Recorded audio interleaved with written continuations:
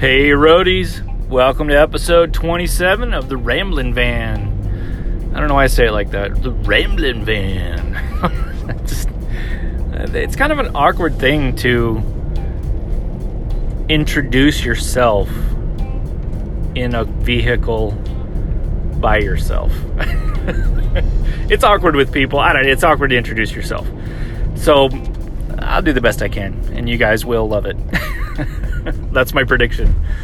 It is Thursday, December 27th, 2018. We're almost done with this year. We've made it, folks. We've almost made it to the end. It's been a rough one for a lot of people, I know. It's been a good one for other people. I think we should all be stronger and better having survived it, though. I want to, right out the gate, send a huge thank you to my good friend Jeff for the shout out he gave me on his podcast that he does. The podcast is called Dying to Ask. It's a really fun show.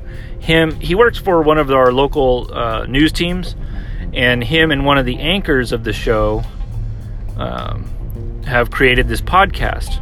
Her name is Deirdre Fitzpatrick, and he is Jeff, the producer. They get guests on there, and they ask them questions about, basically about how they achieved success in their life. Whatever that means to them.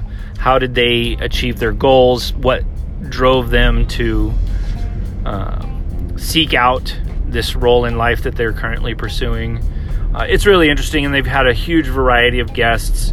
Dr. Pimple Popper, I believe, was their first guest. They've had authors, they've had runners, they've had a gentleman that started the first ice cream truck in China, I believe it was China, and was immensely successful. So just kind of where the guests come from is all over the map, but the heart of the discussion is pretty consistent in that trying to figure out what drives successful people and what motivates them. It's great. It's a really fun show. They stay pretty lighthearted, but they do get into serious stuff from time to time. And anyways, their last episode, they shared what podcasts they're listening to. That was their first annual end of year extravaganza. And Jeff included this podcast. So thank you, Jeff, so much. I really appreciate it, man. One of these days I'll have to get you on here so you can talk about your show better than I can. I've had a good day. It was another easy day at work. I am now headed home. Traffic is horrendous today, which is surprising because it seemed like it was pretty slow out and about most of the day, but now it's just awful. I was talking to a friend of mine about Christmas and about Christmas with my kids, and we talked a little bit about it yesterday. And I proposed to my wife the idea that one day when the kids are a little bit older and can really grasp the reasoning, and whether they like it or not, they can understand it. But I said, it would be kind of nice to not purchase any gifts for anybody, and to even tell family, don't buy gifts for them this year. Just, if you were going to, the money that you were going to spend, if you could just shoot that to us, because this year, instead of gifts, we're going to take the kids to a foreign country on a trip. Expose them to the world, let them experience other cultures, and also secondary or primary, I'm not sure, haven't decided which one's more the main goal of this plan, but one of the goals is to help emphasize the lack of importance of gifts.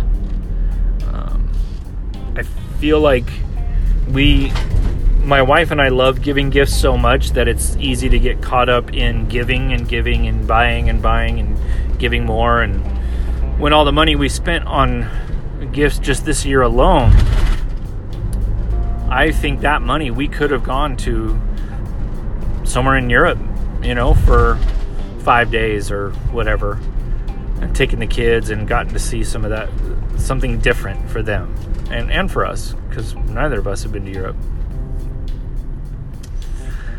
She didn't seem too stoked on the idea. She may have been distracted. Sometimes when I share ideas like this, she's already thinking about other things and can't really give me an accurate response. But I think it's a pretty neat idea, and it could be a lot of fun. And like I said, I don't want to do it now because I don't, or even in the near future, because I don't think the kids would fully grasp the purpose and how special it could be. I still want to take the kids to see other cultures and other places even now, but not in lieu of Christmas presents. I don't think they would fully grasp it. But what do you guys think? Do you guys think that that's a good idea, or should we stick with the traditional gifts, giving and receiving, and just really continue to preach the importance of giving and the importance of appreciating family and friends and loved ones and spending time with them over receiving of gifts? I'm curious what your guys' thoughts are.